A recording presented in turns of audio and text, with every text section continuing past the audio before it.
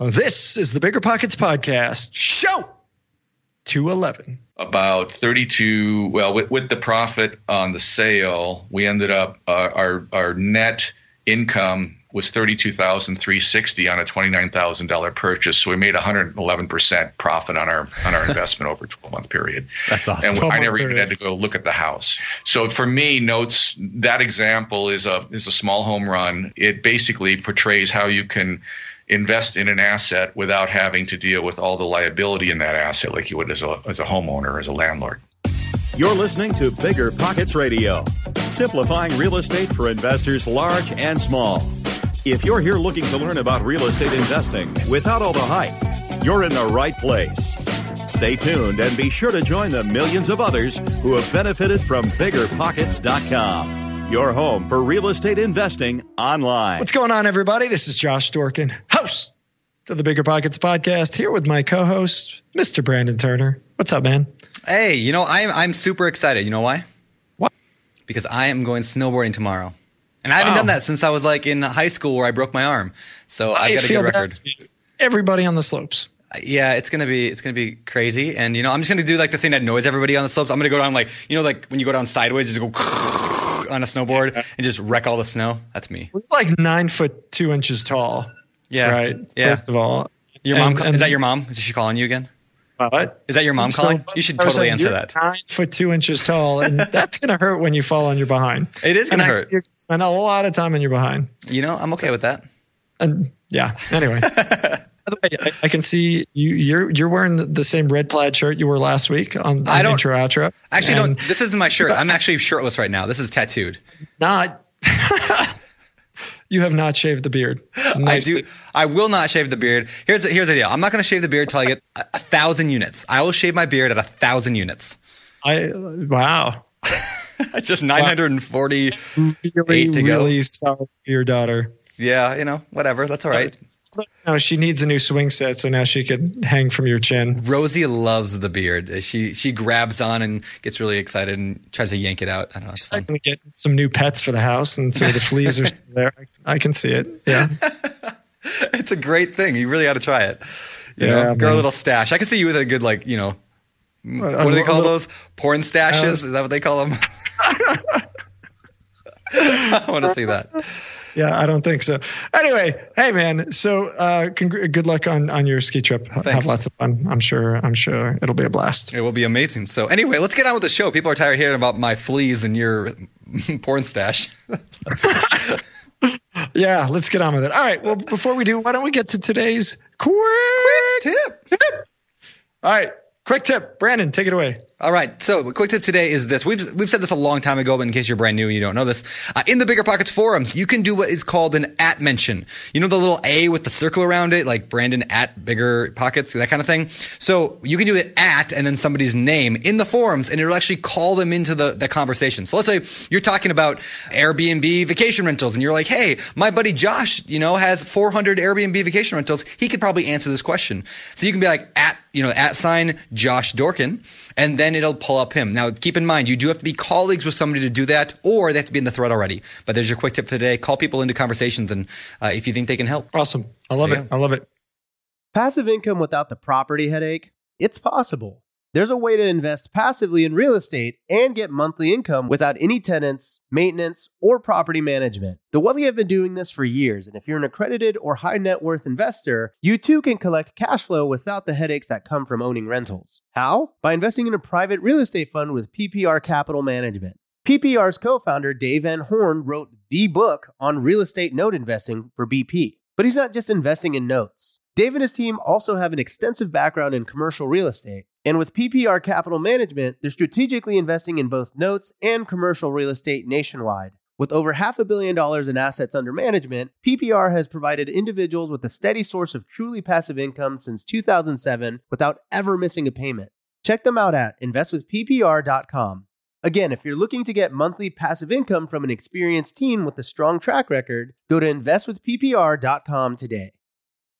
This show is sponsored by Airbnb. Did you know that I turned one of my first homes into an Airbnb? It's true. And it even helped me get the extra income I needed to launch my real estate career. So if you want to try your hand at making even more income with your property, Airbnb is the place to be. Your home might be worth more than you think. Find out how much at airbnb.com/host.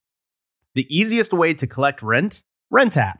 RentApp is a seamless, secure, free payment tool for small rental property owners like you and me. Built by a team of fintech veterans behind Square and Cash App, RentApp uses ACH bank transfers to deposit rent directly into your account. Landlords love RentApp for its unbeatable convenience. Isn't it time you made rent collection easier? RentApp, the free and easy way to collect rent. Learn more at rent.app/landlord. That's rent.app/landlord. All right, guys, this is, like we said before, this is show 211 of the Bigger Pockets podcast. You can check out the show notes at biggerpockets.com/show 211. And if you are a new listener to the show and you find that you are enjoying it, please do jump on iTunes, SoundCloud, Stitcher, wherever you're listening, and subscribe to the show. And of course, if you've enjoyed it, do leave us a rating or review. If you didn't enjoy it, let us know. So with that, let's get to today's guest, Bob Malecki. Bob started out buying a couple of rentals in cash, then started flipping houses. He's flipped more than 25 homes. Then he got into note investing, and then he's done a lot of stuff. Yeah, Bob's on it. But today, I'm pumped. Bob's great. He's been an investor for nearly a decade. He's done everything: rental houses, flipping. His primary business, though, is note investing today. We've talked about it a few times on the show, and it's a topic that I don't know. I'm always interested in it. I think it's fascinating. Yeah. He also shows how he's purchased properties out of state through turnkey companies. He dives into the idea of IRA investing in your IRA for tax savings. And we dive in really deep on a lot of topics. So it's great. Make sure to take notes. If you're driving, stop. If you're in the shower, I don't want to know about it. But with that, let's bring in Bob. All right, Bob, welcome to the show, man. It's good to have you here. It's wonderful to be here. Thanks for having me. I appreciate it. Yeah, this should be a lot of fun. So, Bob, you are, I believe, located in my area, right? Up near Seattle, right? Right. I'm located in Kingston, Washington, which is about 30 miles northwest of Seattle across Puget Sound on the Kitsap Peninsula. Very cool. Beautiful area. I view the Olympic Canadian Mountains or something. Sorry? You Canadian then?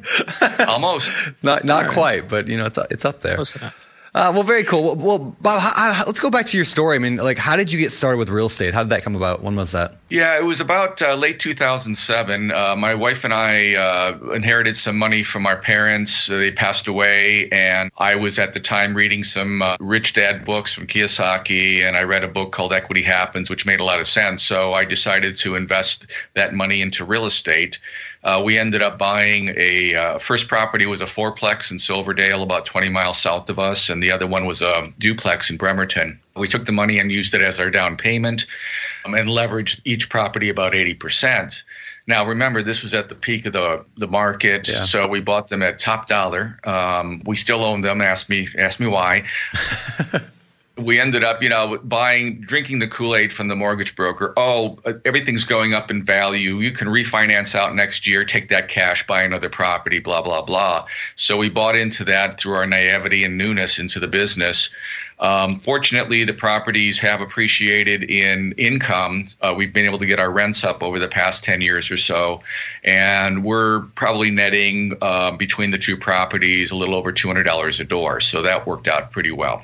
Okay. And of course, getting the tax breaks and so forth. So that got us into real estate. I had already run a business, an ISP on Bainbridge Island. I came from basically technology. I was working for Adobe in Seattle prior to that. So I already knew how to run a business. I basically had to apply that to real estate. So in 2008, I started buying homes in Kitsap and flipping. I read up on flipping, did all my studying. And we ended up, to date, I've flipped probably over 25 homes here, which isn't a ton, but it's a business. We still have our rentals. We ended up buying some turnkey rentals in Memphis through a turnkey provider. What we did was actually, rather than buy them directly, we opened up, my wife and I each opened up a Roth IRA about 5 years ago. And we pooled our IRA funds with another family member's funds, created an LLC, and that LLC bought those turnkey rentals in Memphis. I also did some flips in Memphis as well through the same provider that helped us buy our turnkey properties and rehab them. Okay. So So before we go on further, I want to unpack a lot of what we just talked about. Josh, did you want to go first? I know you had. Yeah. I was just going to jump on the Roth thing. For those people who don't really know what that is or why you did what you did, what is a Roth IRA and why would you buy property in the IRA? Okay. Great questions. And I hate it when people say great questions, so I'm sorry I just said that. But anyway. Great comment, Bob. Yeah. Thank you. So basically, a Roth IRA is a tax-sheltered IRA that your income, when you contribute to it, you pay tax on that income, but that contribution is then tax-free when you take it out when you retire. And you can grow that IRA through real estate, pretty much. Other than 6 asset classes, you can grow buy oil and gas, you can buy land, you can so forth and so on. So for us, it looked like a great way to build up our retirement income and our retirement nest egg tax-free rather than a traditional IRA, which is basically you put the money in tax-free, but when you take the money out at retirement, you're going to pay whatever the tax rate is on that income. So a Roth is really a great vehicle for building tax-free retirement income. So why would somebody want to go Roth and not regular IRA? Well, what's the benefit of, and you said one, you pay taxes before we put it in the money, one you pay it at the end. Right. So the regular IRA, if we were to just keep a regular IRA and build this up to, let's say, $1 million and withdraw that money at, in 30 years, then we're going to pay tax on that $1 million at whatever the tax rate is in 30 years. Whereas with a Roth, we've already paid our tax on that money when we put it in today's tax rates, and we're taking it out tax-free in 30 years. And do you assume that your tax will be lower today than in the future? Is that your assumption? Yeah. You assume you're going to make money, right? You're going to be richer when you get older, too. You'll probably be in a higher tax bracket, potentially.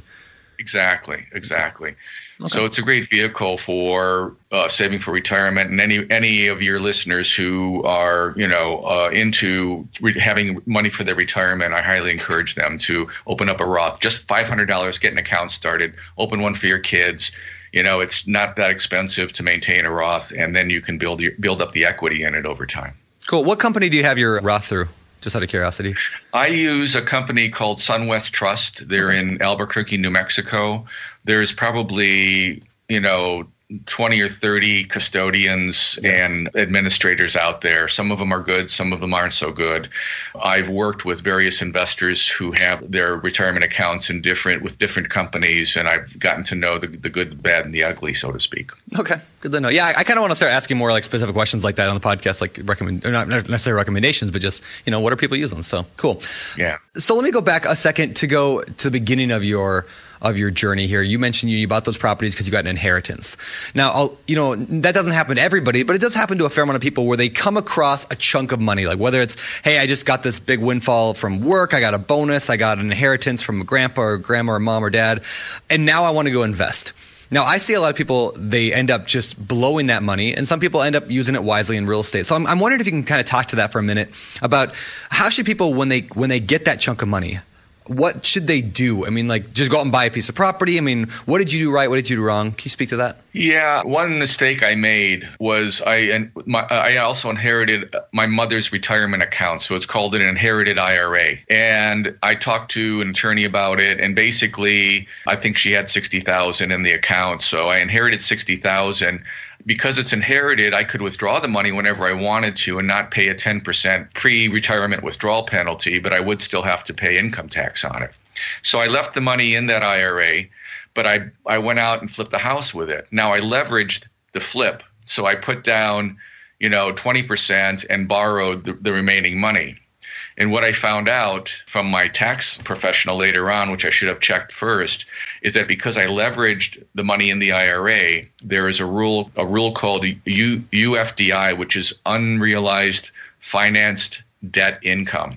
And if you're doing it in an IRA, then you have to pay a tax on any of the leveraged portion. So essentially, my profit from that flip was taxed. 80% of my profit was taxed because I leveraged 80%. I had to pay 39% tax on that profit before I even took it out as income.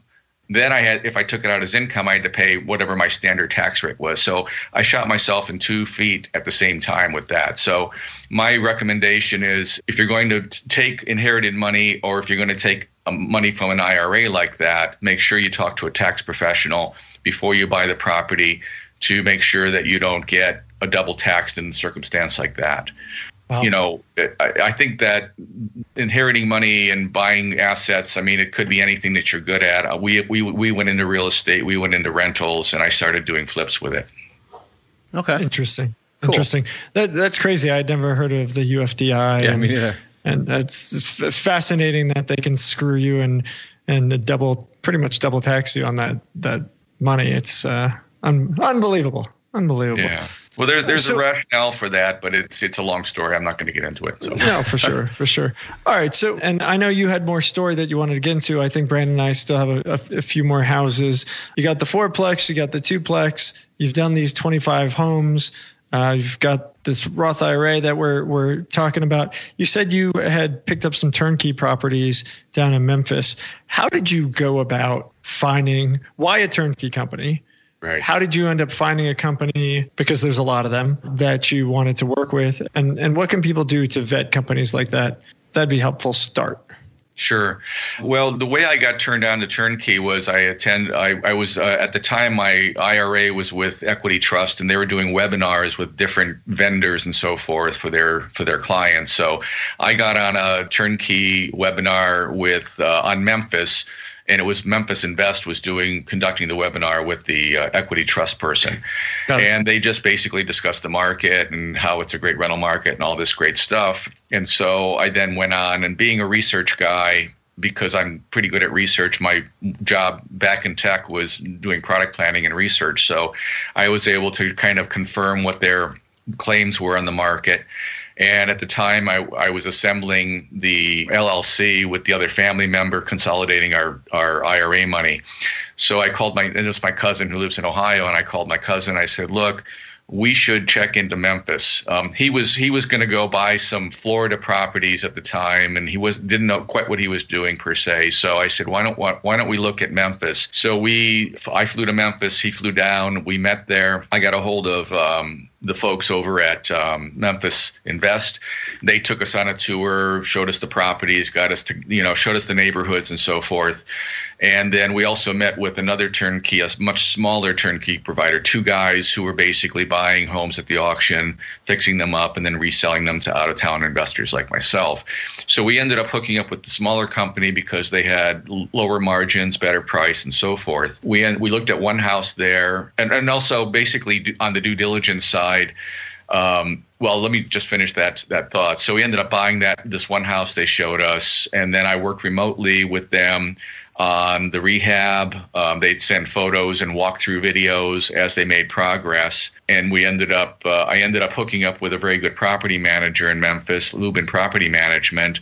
They have experience with Section 8, heavy experience with Section 8 and the Memphis Housing Authority. They've been around for 10 years, so I knew they had a lot of experience. And what I ended up doing over the course of about 6 months is we bought 3 more properties remotely. I would just be sent photos and a video by the same company, and then I would have Ryan Lubin or one of his staff go out and just cross-check the reality of the situation. You always want to, when you're working remotely like that, if you're not going to fly out there every month, which gets expensive and it's not needed, is having a third party there to validate whatever your turnkey provider is telling you and so forth. So because, I've heard stories from other investors where they've invested in a turnkey property and it ended up the videos and the photos they got were not of their property. So could be some deception. So can I ask a quick question on this? So I know a lot of turnkey companies provide, I have different ways of operating. And for those people not familiar with turnkey, just to throw out, basically there's these companies that buy properties or that do everything for you in a way. You buy them, but they fix them up, they manage them, they put a tenant in there, they do all that stuff. But anyway, I know some companies will actually buy the property themselves, fix it up, and then sell it, almost like they're flipping it. And other ones, like it sounds like the one you're working with here, you actually buy the property in the bad condition and then you work with them to fix it up. Is that correct? No, they actually bought it, and then I bought it from them after it was done. But I would sign a contract that I intend to buy it for this price after it's finished. Oh, okay, that's cool. I've not actually heard that exact model. But no, that's I'm sorry, I'm wrong. Okay. I would buy it. They would take title, but I would buy it as is, and then pay them their fee to do the flipping, to do the rehab work. Okay. So I owned it at the time in bad condition, but I had a contract that they would complete the work to certain specifications. Okay. Cool. All right. So overall, I mean, how has the turnkey thing been for you? I mean, do you recommend other people try that if they live in an area maybe that's too expensive to invest in, or was it a good experience? Or more hands off, right? They just don't have the time to find it. Right. I strongly recommend it, obviously, with caution and doing your due diligence. But I live in the Seattle market, and now it's crazy here, of course. But even back then, it was hard to find properties that would cash flow very well.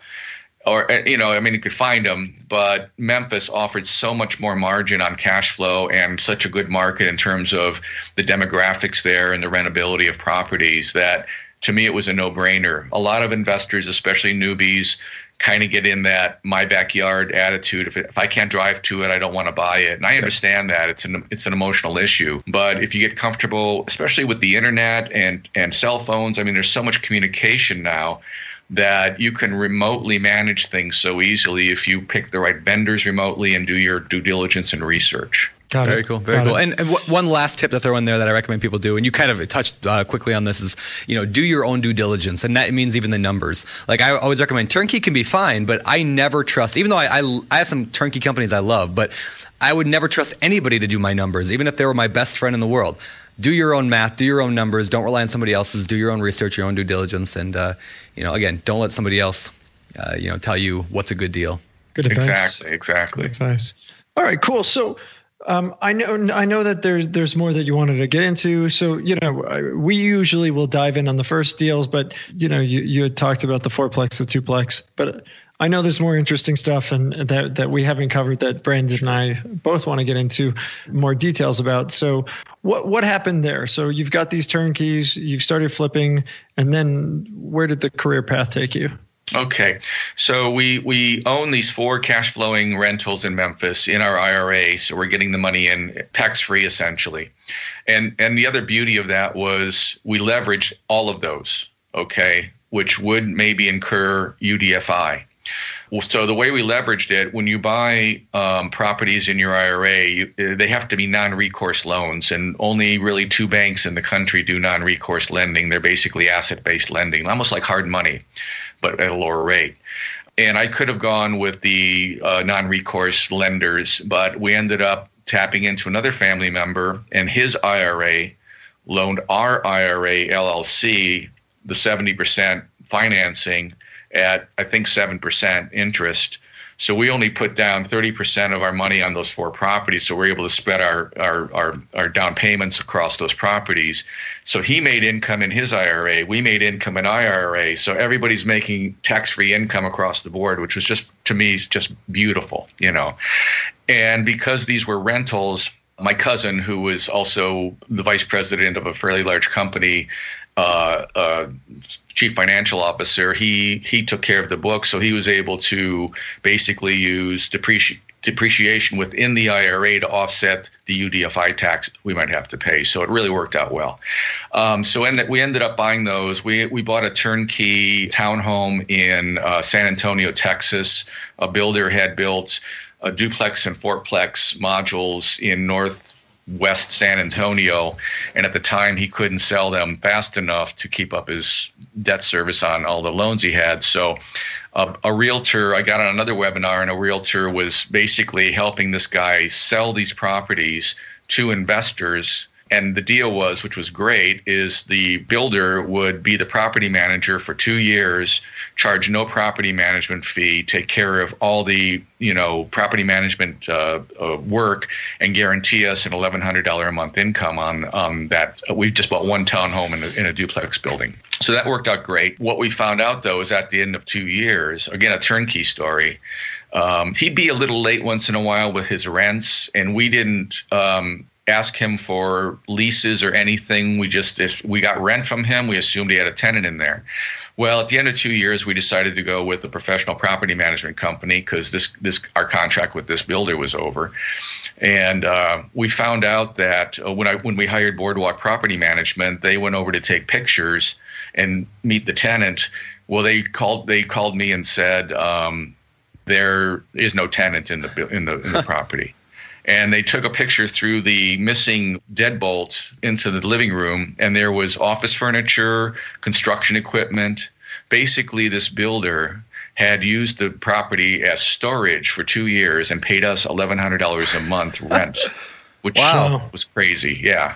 But there was no water meter installed. There was no electric meter. I mean, the kitchen was unfinished. There's cabinets, I think. So, I mean, we were like, oh my God.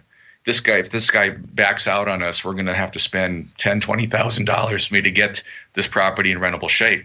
So I contacted an attorney and basically started working with the builder via email mostly, and also went back to the broker who hooked us up and said, hey, you promised us in your literature that we would have a turnkey property. So I put his feet to the fire as well. And fortunately, he was able to work with the builder, convince him to finish the rehab. And within 2 months, they had the build out completed, and it was rent ready. And we've owned it now for, 4 years after that. And it's cash flowing great. So that's crazy.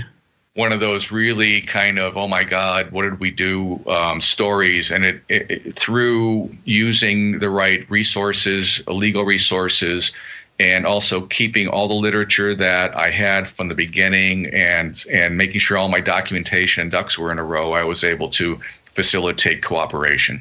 That's great tips. First off, it's funny, as you were saying it, I wrote a note to Brandon. I'm like, sounds shady to me when you're talking about the guaranteed $1,100 a month income. Nothing in the world is guaranteed. It's always a red flag for me when you hear guaranteed. It happens, but always be aware, I would say, to anyone listening of situations like that, particularly when you're buying something sight unseen and you don't have the capacity to do your own diligence on it, right? I mean, you had no idea you're getting all this money. It sounds great, but you had no clue because, you weren't there, you weren't seeing it. So it's just something, especially for somebody who's new, to kind of keep an eye and an ear out for. Just be careful. Do you have any advice beyond that you might want to give people to avoid situations like that? Well, obviously, make sure there's a very good contract in place, and that's one thing we did make sure that we at least had an enforceable document with the builder to, if worse came, if it got to worse and the stuff really hit the fan, then we would at least have a contract that's enforceable that our attorney could use. But at that point, you would be into a lot of deep pocket expenses for legal fees, and it would become a lose-lose situation. So, but yeah, having a good solid contract and making sure you keep all those contracts available for future reference. Assume nothing. My father used to say, assume nothing and document everything is basically the way I, live my life, so to speak. That's great advice. Yeah. And in the Memphis market, and again, having a third party in that Memphis market, having the property manager there to validate and check on the progress of those turnkey renovations was definitely something I would recommend. You don't want to just trust that one person, even if it's your brother, so to speak. Yeah, I love that tip about if you're buying at a distance, like get a third party. I think that it's super important. A trusted third party. Exactly. Trusted third party. Very so you cool. got to vet the third party, which is oftentimes the challenge. Well, so Bob, I know that you began to get into notes at some point. I'd love to hear that transition and get some more details on that part of your story. Okay. Well, about 4 years ago, I belong to the Seattle RIA Group, REAPS, and about 6 years ago, they brought in Eddie Speed, who runs Note School, and Eddie was talking about notes and buying notes, and I was knee deep in the flips and buying properties and rentals, and I scratched my head and said, this note stuff doesn't make sense, and I left early, went home. This is too weird. It's a black box.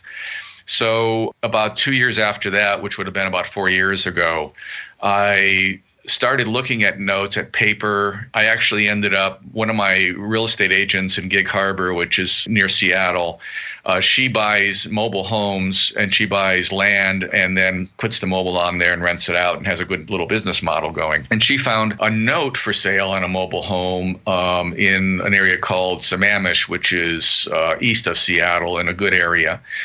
And the couple had bought their mobile home for cash. They wanted to retire to Arizona, so they sold it on a note to another couple. And then they got some financial issues going, basically a bankruptcy. So they wanted to sell the note before they filed bankruptcy. And the note's value was about $14,500. I was able to negotiate it to a $7,000 purchase. It had a low rate, only 4% interest. But bottom line, the cash flow on it provided us, and this is in our IRA again, we bought it in the same IRA that owns the Memphis properties, the LLC. It ended up yielding us about a 40% a year cash on cash ROI. And I went, wow, this is amazing. So I started really digging deep into notes, went to a few conferences, got on Bigger Pockets, where I learned a lot in the tax lien and note forum. I went in with all the stupid questions, and there were more advanced note buyers there giving me advice and information and so forth. So it was really, really a great process for me to go through and learn quickly. I ended up buying, we ended up, long story short, we ended up selling our Memphis rentals. 2 of them we sold for cash, and 2 we took notes back on to other investors. So we owned 2 notes in Memphis on the houses from the investors, and one investor used their self-directed IRA to buy the house, and we put a note out to them and so forth and so on. And then we took the cash from the sale of those other 2 properties and started buying distressed debt. I ended up buying 9 notes in our LLC of distressed debt, mostly in the Southeast, in Charlotte, Oklahoma, Memphis, and South Carolina. And this was distressed debt. Yeah, what does that mean? Yeah, exactly. So these are non-performing notes. So you can buy, I mean, there's a lot of ways to buy notes. You can buy a performing loan where it's somebody maybe did a seller carryback and they want to sell that debt to somebody else and cash it out. Kind of like that first deal you did. That was a performing, I'm assuming. Right. Yeah, exactly. And performing means they're being paid, right? I mean, that means that means they're paying. Paying. You're just basically buying future payments, a cash flow stream. Okay. Yep. Non-performing notes, that's usually institutional debt, like B of A or Chase provided a loan to a borrower 10 years ago, and the borrower defaulted at some point, and the bank has been sitting on that debt, not collecting any money. It's called an extremely delinquent loan, over 90 days past due. And because of the 2008 housing bubble, there was this mountain of unpaid debt, basically those toxic assets that we've all heard about. And in a presentation I do, if you've seen the movie The Big Short or read the book, that's exactly the source of where all this inventory comes from. So basically, I can buy a debt on a house, let's say in Charlotte, North Carolina, where the borrower stopped paying 2 years ago. The bank will sell that debt. I don't actually buy it from the bank. I buy it through kind of a waterfall of hedge funds. But essentially, I can buy that debt for 30 to 50 cents on the dollar of the BPO value of the house. So my equity is covered. So if I have to foreclose at some point, I'm going to get my money back and probably make a pretty good profit. Can you give us quick, just like a scenario or an example of because you said a lot of stuff that people might not know, like BPO value of the house, 30 cents on the dollar. So give us an example of what that might look like on a property. Okay, so we bought a note last year in Charlotte, North Carolina. It was a 3-bedroom house, decent neighborhood, older ranch-style home. The value, the broker price opinion, BPO value of the house was about $65,000, as is, not improved. It was occupied by a single mother who drives a bus for the Charlotte school system. She's been employed for 11 years. She's been in the house 11 years. So the value of the house was about $65,000. The debt on that house, the note, the amount she owed, which is called the unpaid principal balance, was also about $62,000. So the debt was par with the value of the house. Mm-hmm. Most of the notes we buy, the debt is much higher, the house is underwater, that kind of thing. So So that's okay. As long as we buy it for par or a higher balance, we're safe. But anyway, long story short, she stopped paying on it 2 years ago. She had some financial issues. Her daughter moved out who was helping her pay her debt service on the note and so forth. But she was fully employed, which is great. And that's part of our due diligence on a note. We look for the ability for them to start repayment on their debt. So we reached out to her. One thing that we found in doing this is that, these borrowers are typically working with their bank or an old bank, or maybe another bank bought it. And banks aren't exactly the warmest and fuzziest people to talk to. No, so when we on. contact them and we say, hey, we're not a bank, we're here to help you, we'd like to keep you in your house, they kind of go, wow, okay, I'm down for this.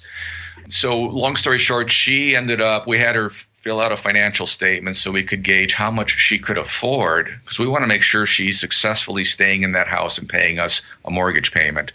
So we got her to complete a financial statement, looked at all of her debt and income, and pretty much figured out she could afford about $350 a month on a new payment.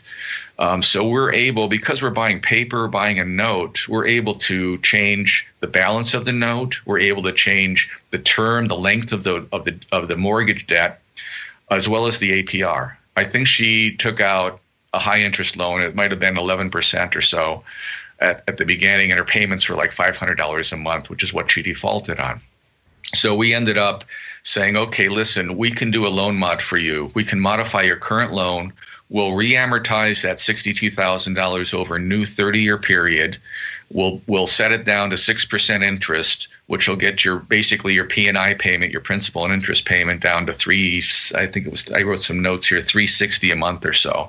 So that made it affordable for her. Now, she also owed almost $11,000 in arrears. And arrears are basically when she stopped paying her mortgage, that's the unpaid interest as well as penalties per the mortgage that the note that she signed when she bought the house. So she had these arrearages, and we have the ability as the bank, so to speak, or as the lender now, to either forgive those arrearages, add them to her note balance, or ask her to pay that arrearages. And what I found out is if you don't ask the borrower to pay a chunk in the front end, they're probably going to redefault later on because they don't have any skin in the game, so to speak. Okay. So we said, look, if you pay the $11,000 arrearages, we'll do your loan mod and reduce your payment, keep you in your house, all that good stuff. Now, we bought that note for $29,000 cash. Wow. Okay. So we bought a $62,000 debt for $29,000. We had her pay $11,000 in arrearages, so that brought our cost basis down to $18,000. And on that $360-some a month payment, which mostly is interest because it's at the front end of a new amortization, we were getting about a 22% return on our money for that note, which is great. Wow, okay. That's awesome. And you don't have to deal with repairs and maintenance and stuff because it's her property. Yeah. You're just a bank. I mean, yeah, my standing joke is as a landlord, I have a fantasy that my tenants would just leave me alone and send me money. And I realized those are called borrowers, right? Yep. I mean, you want to be a bank, you don't want to be a landlord. Exactly. Yeah. So we can own the paper on it and have access to the property through foreclosure or a deed in lieu where they would sign over the deed. But we don't have to deal with the insurance, the maintenance, the vacancies, all the things that owning a rental require of you, So to me, it was like I was in hog heaven. So on that note, we collected principal and interest payments for 12 months. That's called seasoning. You want to season the note with consistent payments. Now I can sell that loan as a seasoned loan, a cash flowing loan to another investor who wants to buy those future payments for a specific sum of money. I ended up selling it last month for $46,000 and some change. So bottom line, we collected, I just made some notes here, we collected about with the profit on the sale, we ended up, our net income was $32,360 on a $29,000 purchase. So we made 111% profit on our investment over a 12-month period. That's awesome. And I never even had to go look at the house. I mean, so for me, notes, that example is a small home run. It basically portrays how you can invest in an asset without having to deal with all the liability in that asset like you would as a homeowner, as a landlord. Wow. That's fascinating. I hope anybody listening I don't think I've heard distressed notes explained as well as you just did. That was a fantastic example. This show is sponsored by Airbnb. Did you know that a long time ago, before I ever started my real estate business, I turned one of my first primary residences into an Airbnb? And that's the extra income that I needed from Airbnb that gave me the confidence to go out and work for myself and eventually quit my 9-to-5 job. And now I have dozens of Airbnbs all over the country. I've even partnered up with the old David Green on a recent property in Scottsdale to take our portfolio to the next level. And of course, we host it on Airbnb. But you don't need to be a full-time real estate investor to start on Airbnb. As a matter of fact, I was self-managing 10 properties while working my 9-to-5 job, so I know anybody can do it. Think about it this way. You're looking for extra income and going on a vacation. Wouldn't it be great to rent out your space and let your property pay for itself while you're gone? I did this one time. I pitched my wife and my roommate, because we were house hacking, on the idea of renting out our home, and it paid for all of our expenses on a trip to Mexico City. So go and give it a try. It might just change your life, just like it did mine. And I really do mean that. Your home might be worth more than you think. Find out how much at airbnb.com/host. Pretty good little episode, right? While you were listening, you could have been getting paid rent with RentApp. Landlords love RentApp because it makes rent collection a breeze. RentApp uses ACH bank transfers to deposit funds directly into your account. Setup is straightforward for renters, and landlords don't need to download anything. Both have peace of mind with the digital transaction history. Isn't it time you made landlording a little easier? RentApp, the best way to pay or collect rent. Learn more at rent.app/landlord. That's rent.app/landlord. Calling all property owners and operators. Are you managing a multifamily property and looking to elevate your residents' living experience? Introducing Quantum Fiber Internet, your go-to choice for speedy internet your residents will love. The process is as seamless as Quantum Fiber service. Starting at just $50 a month, your residents can enjoy fast, reliable internet that will make them love where they live even more. Connect with your local fiber representative today. Learn more at q.com/gobig. I wonder how they got that domain. That's q.com/gobig. Limited availability. Service and rate in select locations only. Taxes and fees apply. 360 Wi-Fi and other equipment lease charges, taxes, and fees are excluded from price for life offer and may be increased. So what is the risk with notes? And then how would somebody go about finding opportunities like this? Okay. The risks are relatively low compared to property ownership, for instance. But when you buy a note, you're doing your due diligence in kind of three sectors. I look at it. Basically, you're doing your due diligence on the property itself. So is the home in a stable market? Will it appreciate over time? What's the crime rate? The usual stuff you would do when you're buying a flip or buying a rental. You do that due diligence. Then you need to do your due diligence on the borrower. And when you're looking to buy the note, that can be limited because you're not the lender. You can't just call the borrower and say, hey, are you working now? So you need to go through the servicing notes, talk to the current owner of the note if possible, and find out first of all, is the property occupied by the borrower? Did they vacate it, and is it a zombie property now? And we don't buy zombies. We buy borrower occupied properties. Our business model is to keep them in their homes. Some note investors buy vacant properties, they foreclose and they rent them out or they flip them. There's all different models, but ours is to keep borrowers in their homes. So we have to do diligence on the borrower, try to find out what their employment status is and so forth before we buy the note. And then after we buy the note, of course, as the lender, we can now start working directly with them.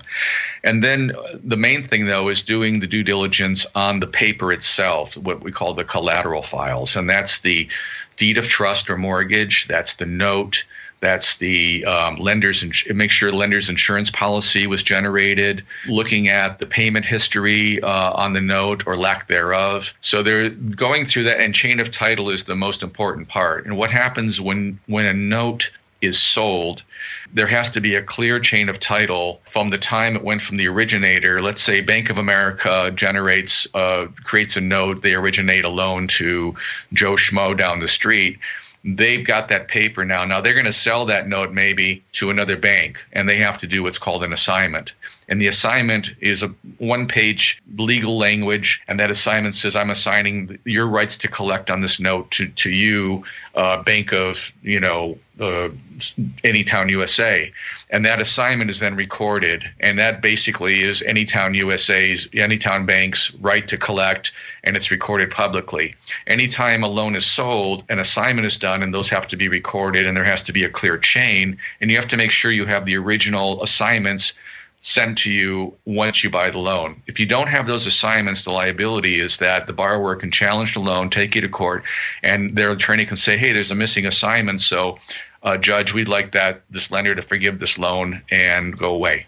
And that's happened. So doing your due diligence in the front end on a loan is really the most important part, to make sure all the I's are dotted and T's are crossed, so to speak. And that takes due diligence, takes reading boring documents and going through mortgage statements and doing research. Because of the banking industry, there's a lot of third-party services available. So I can order a title report, what's called an ownership and encumbrances report, which basically gives me the borrower's name, any debt that's on it, any subordinate debt, any liens, so I can kind of get a picture before I buy the note of what the subordinate liens are. Did they take a HELOC out?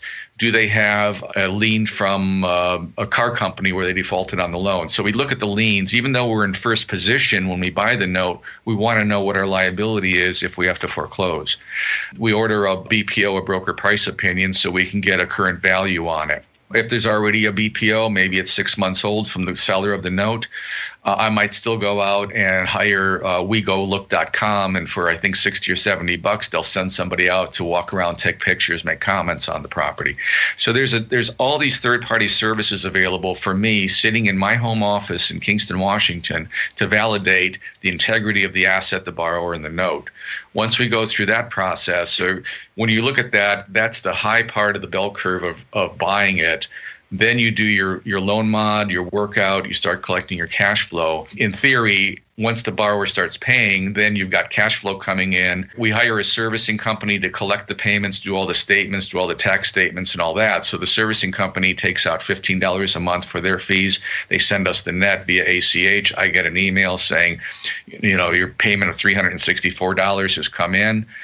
And every month I get those emails. Those are the greatest things to me.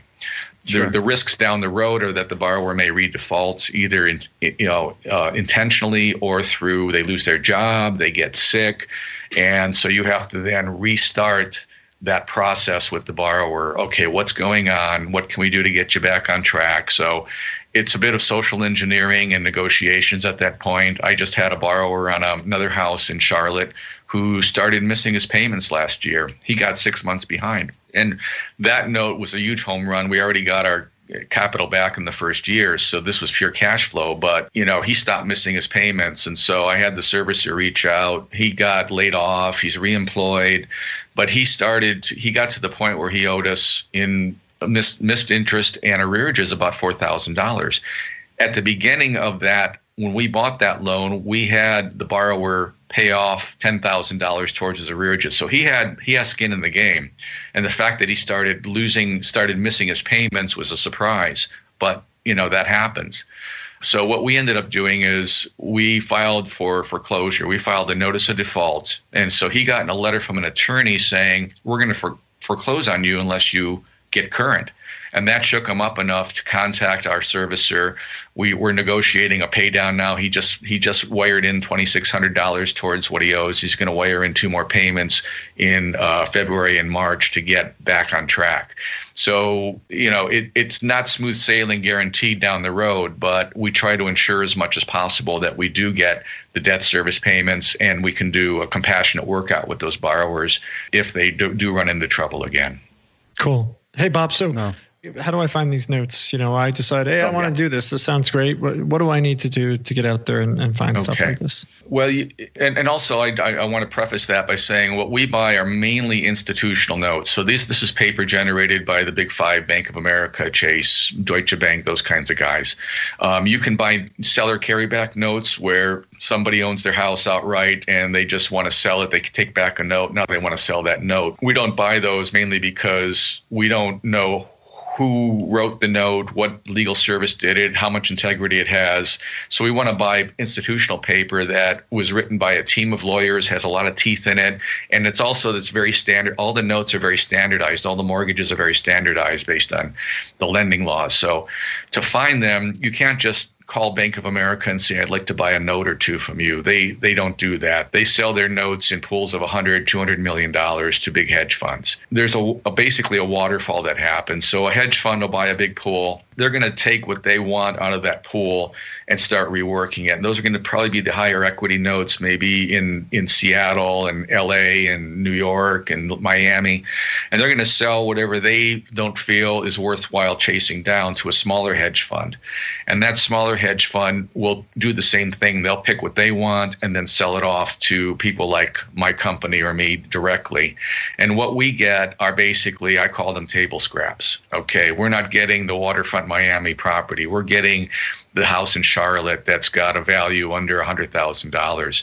And so there's a niche there that the sub $120,000 valued houses are too low of a value for banks and even larger hedge funds to process, because the foreclosure cost for like a bank is $25,000 to $30,000 for them to foreclose, hold it as an REO, and liquidate it. So on these lower balance loans, it's just not worth it. They'd rather sell it off, take the loss on their books, and so forth. So we specialize basically in sub $120,000 homes. And so what we do is I create relationships with these small hedge fund managers. I go to conferences. I get on Bigger Pockets. I get on FCI Exchange. FCI is our servicer, but they have a online, like an eBay for notes kind of thing. So I get on there and buy notes from other sellers. A lot of the stuff there is real bottom of the barrel. You have to do a lot of preliminary due diligence. So basically, it's creating relationships with other people who are in the note business. And it's a very, very small industry, less than probably 2,000 note buyers in the U.S. So, people help each other out. There's a lot of camaraderie. There's not that competition because there's a lot of notes. I went to a conference last summer, and some of the larger fund managers were there, and the panel discussion, they asked them, what is the landscape of the extremely delinquent note inventory right now? And everybody pretty much agreed it's over $300 billion of notes are still waiting to be sold off into the secondary market. That's a lot of notes, okay? Yeah. The consensus was probably a 5 to 7 year period window of those. So basically what happened is those toxic assets, the bulk of those have been sold off already, but just the tail is still $300 billion, which fascinates me. Mm-hmm. So basically developing relationships. Which is, which is both good and bad, right? It means that like not everyone can just go do it. Like, anybody can go buy an REO that's for sale, by the local real estate agent. But if you're somebody who wants to get into this, build relationships, go to those conferences, meet people, talk. I just think that's cool at the same time, because that means there's less competition. So those willing to work, get it. Cool. Yeah. And the fact that we're working with paper and not the house, to me, is just such a higher reward. And we're helping somebody stay in their house too. We haven't had to foreclose on any property yet. We've been able to do loan modifications. The only local property that we bought a note on this past year was down in Puyallup, Washington, south of Seattle. And we ended up, it was a privately generated note. And the person who owned the note and had loaned the money, her husband passed away, and she just wanted to get out from under it and move on with her life. And during the term that she held that note, the borrowers defaulted 3 times, and her husband had renegotiated the note, lowered their interest rate, added their arrearages to the back end. A $190,000 note went up to $210,000 after the third mod. We bought the note for we had all in. We had about $136,000. We bought it for $126,000, and we had about $10,000 in legal fees. We immediately filed foreclosure last year because we did not want to modify again those borrowers. 3 strikes and you're out. Yeah. They ended up putting it up for sale last summer at a very high price. The property was worth about $210,000 to $240,000. So we knew our equity is covered in that. They put it up for sale for $275,000. I got on my Redfin subscription, tagged it as a favorite, watched it drop every month. They finally got an offer of $240,000 in late August and submitted that to us as a short sale. And we when you're dealing with debt, you want to make sure that it's not a straw man buyer, that their cousin Vinny isn't putting a contract in and they're just trying to stall the foreclosure, because the foreclosure was due like in September. So anyway, we validated the borrower. We talked to the mortgage broker that the buyer was going to be using, and validated that everything was above board and arm's length. And so we postponed the foreclosure until January of this year, just in case the deal didn't go through. We still had the foreclosure there. Well, we didn't want to foreclose. I mean, we don't want to kick people out of their houses. So long story short, they ended up selling the property on a short sale. They closed on December 23rd. And we got a check we settled for it. We agreed to waive the arrearages, which would have been about a total of $237,000. We took a check for $211,000. And so we had a $136,000 investment. We got a $211,000 check. And I basically invested maybe 9 hours into phone calls and meeting with attorneys. Wow, that's awesome. Sounds awesome.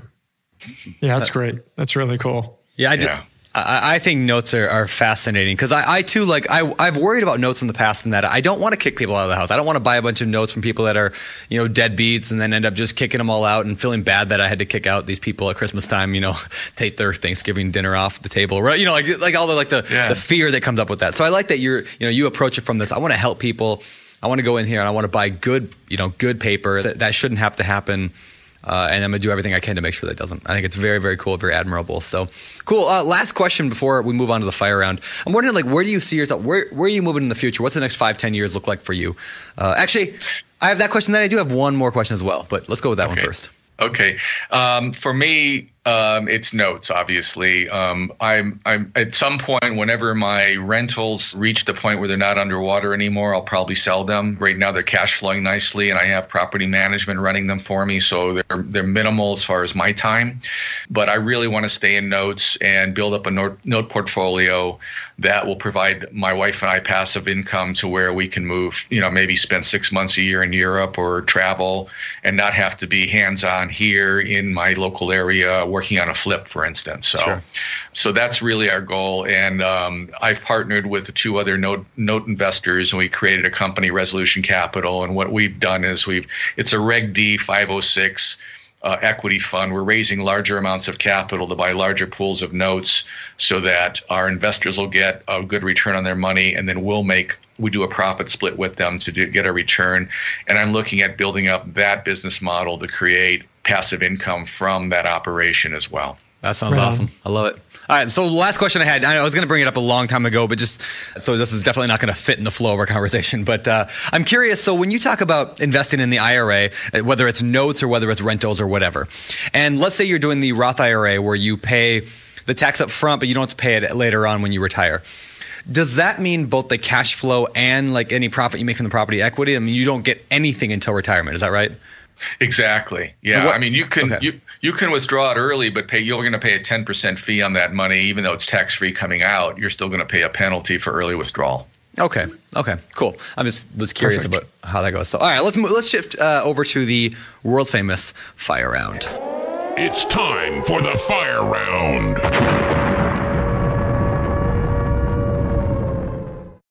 All right, let's get to this thing. Fire on question number 1, and these come out of the Bigger Pockets forums, which I know, Bob, you are, you're familiar with the forums. So let's see if you've come across these questions. Number 1, in 3 words. This is kind of just a fun question. I like this. Probably the most popular forum post of the month.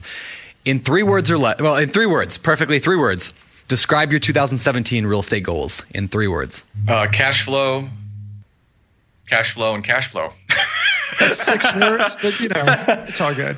Cash flow could be 1 word, depending on how you whether you hyphenate it, whether you make it 1 word or 2. Take out the conjunctions. Yeah. All right. Cool. All right. Next question. I'm considering becoming a financial partner for house flipping. I'll be investing at a distance, so vetting someone's extremely important. How should I go about finding a good flipper to partner with? Wow. I would look for track record references. Who have they done business with before? And Possibly also talk to some of their lenders that they've dealt with on their ability to repay on the flip. And then obviously look at a portfolio of properties that they've done work on, possibly speak to the real estate agent or whoever helped facilitate the sale of their properties. Awesome. Perfect. It's actually something I've been meaning to, it's been on my list of blog posts to write about how to become a private lender, but someday I'll write that. All right. Number 3, I am not, but this is a great question. I'm a 23-year-old female investor. You are I am. indeed, Brent. And I just bought my first duplex. So first of all, congratulations to whoever wrote this question in the forums. Yes, you rock. But I just bought my first duplex. However, I inherited a terrible tenant who smokes on the property, doesn't pay rent, and I don't know what to do. Any advice? Wow. Well, first of all, that stresses the importance of screening your tenants prior to getting them in the rental, which I've had my share of bad tenants and regret that. So while they haven't done anything to violate their lease or do anything illegal, it's difficult to do much about that other than to try to negotiate with them to be a better tenant, I think. And they also didn't pay rent, so if they don't pay, then obviously you can eventually evict them, and sure. That's going to, depending on the state that your property is located, it could take a few months or a few years, who knows? But I think eviction really, other than negotiating with them, eviction is probably your only recourse. All right. Excellent. And that's fine. All right. Last question of the fire round. Any tips on identifying and appreciating markets?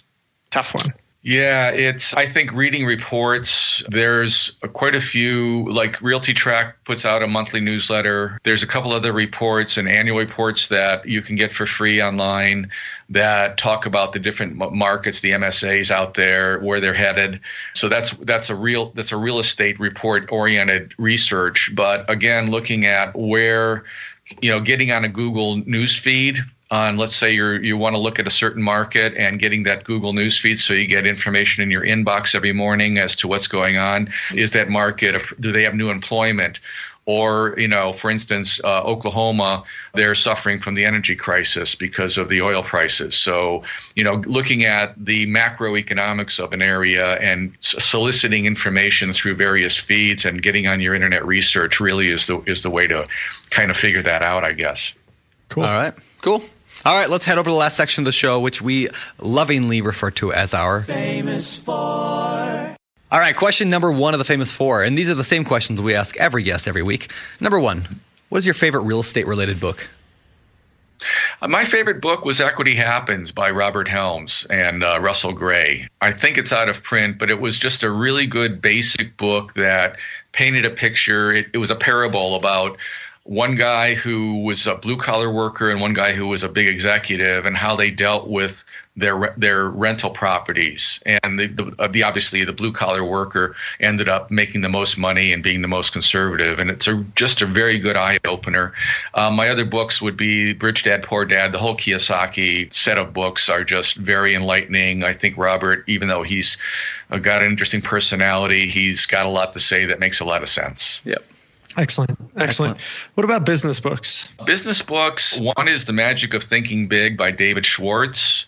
And the other one is, I've just read it for the second time. It's an older book, but it's called The Secrets of the Millionaire Mind by T. Harv Eker. And Eker basically talks about your mindset for being an investor versus being an employee, being how poor people think versus how rich people think. And it's a really nice, and he doesn't try to upsell you too much to his programs, which is even nicer. That's always a good thing. Excellent. What do you do for fun? What outside of buying notes and building this little empire of yours? Being self-employed, it's a 50-hour work week, so to speak. But my wife and I like to go to movies. We love to travel. We love to go to Europe. And I love to listen to music. I'm a reformed audiophile, so I like just listening to stereo music and downloading music. That's pretty much it. We love pets. Our dog just passed away, but we'll probably get another one. And so basically travel, music, and movies, media.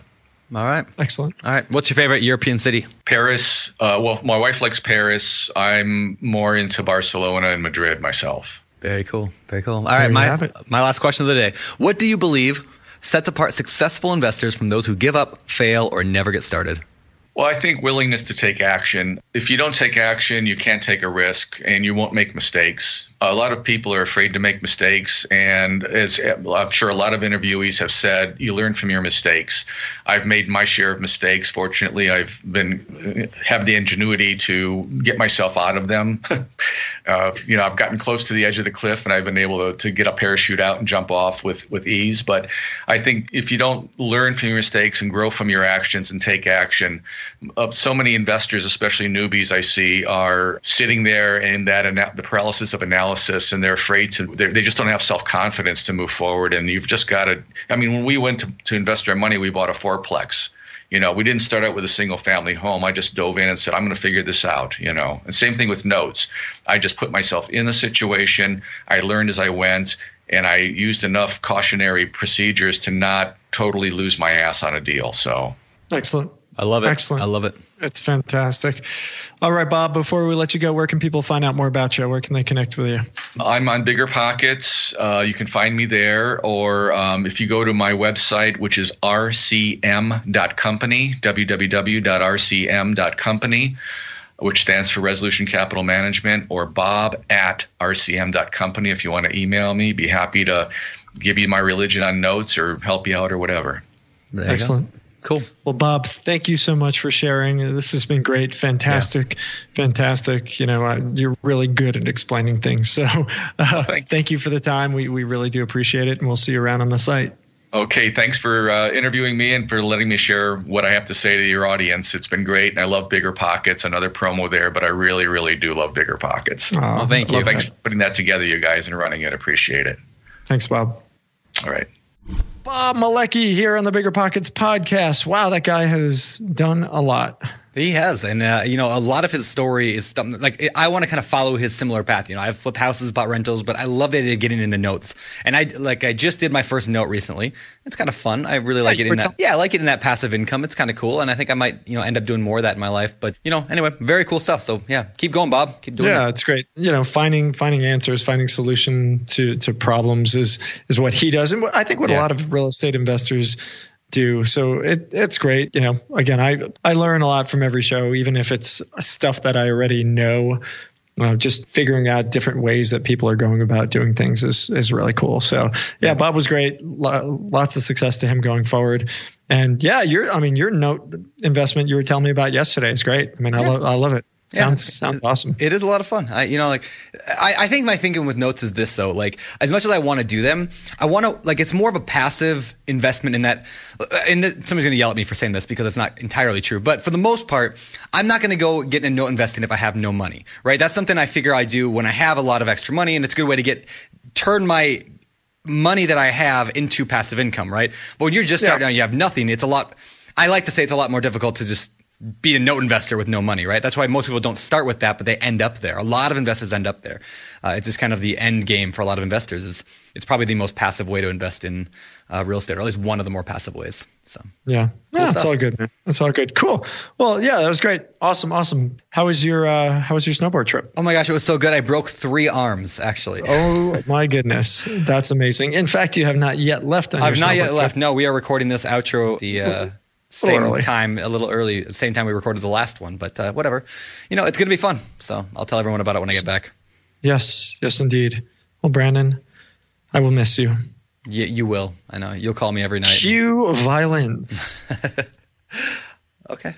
Let's get out of here. Have a great time. No, have good. What's cracking? No, life, it's all good, man. You got rain. We got 50 degrees and sunshine. Welcome to Denver. Welcome to Denver. It'll be raining in 12 degrees tomorrow there. And then it'll be 100 degrees. It might be 12 Friday. And then it might be 75 on Friday. Yeah. But yeah, that's pretty much how we do this. So awesome, man. Well, let's get out of here. You guys, thanks again for listening. This is show 11 of the show 211 of the Bigger Pockets podcast. Thank you so much for listening in, and we will see you next week. I'm Josh Dorkin, signing off. You're listening to Bigger Pockets Radio, simplifying real estate for investors large and small. If you're here looking to learn about real estate investing without all the hype, you're in the right place. Be sure to join the millions of others who have benefited from BiggerPockets.com, your home for real estate investing online. The market is changing, and finding your way can be tricky. Rates shift, headlines whirl, but your goal hasn't changed. You want financial freedom. And the best investors know it's not about timing the market, it's about time in the market. If you're ready to get into the real estate investing game or take your game to the next level, finding an investor-friendly agent is your next step. With BiggerPockets Agent Finder, you can find the right agent in minutes. Just head to biggerpockets.com/deals and enter a few details about what and where you want to buy, and bam! Instantly match with an investor-friendly agent who fits the bill. These local market experts can help you navigate the neighborhoods, analyze the numbers, and take action with confidence once and for all. This free resource is only available at biggerpockets.com/deals. Get an agent, get the deal, and get closer to financial freedom at biggerpockets.com/deals. That's biggerpockets.com/deals to find your investor-friendly agent today. The content of this podcast is for informational purposes only. Past performance is not indicative of future results, and all host and participant opinions are their own. Investment in any asset, real estate included, involves risk. Use your best judgment and consult with qualified advisors before investing. Only risk capital you can afford to lose. BiggerPockets LLC disclaims all liability for direct, indirect, consequential, or other damages arising from reliance upon information presented in this podcast.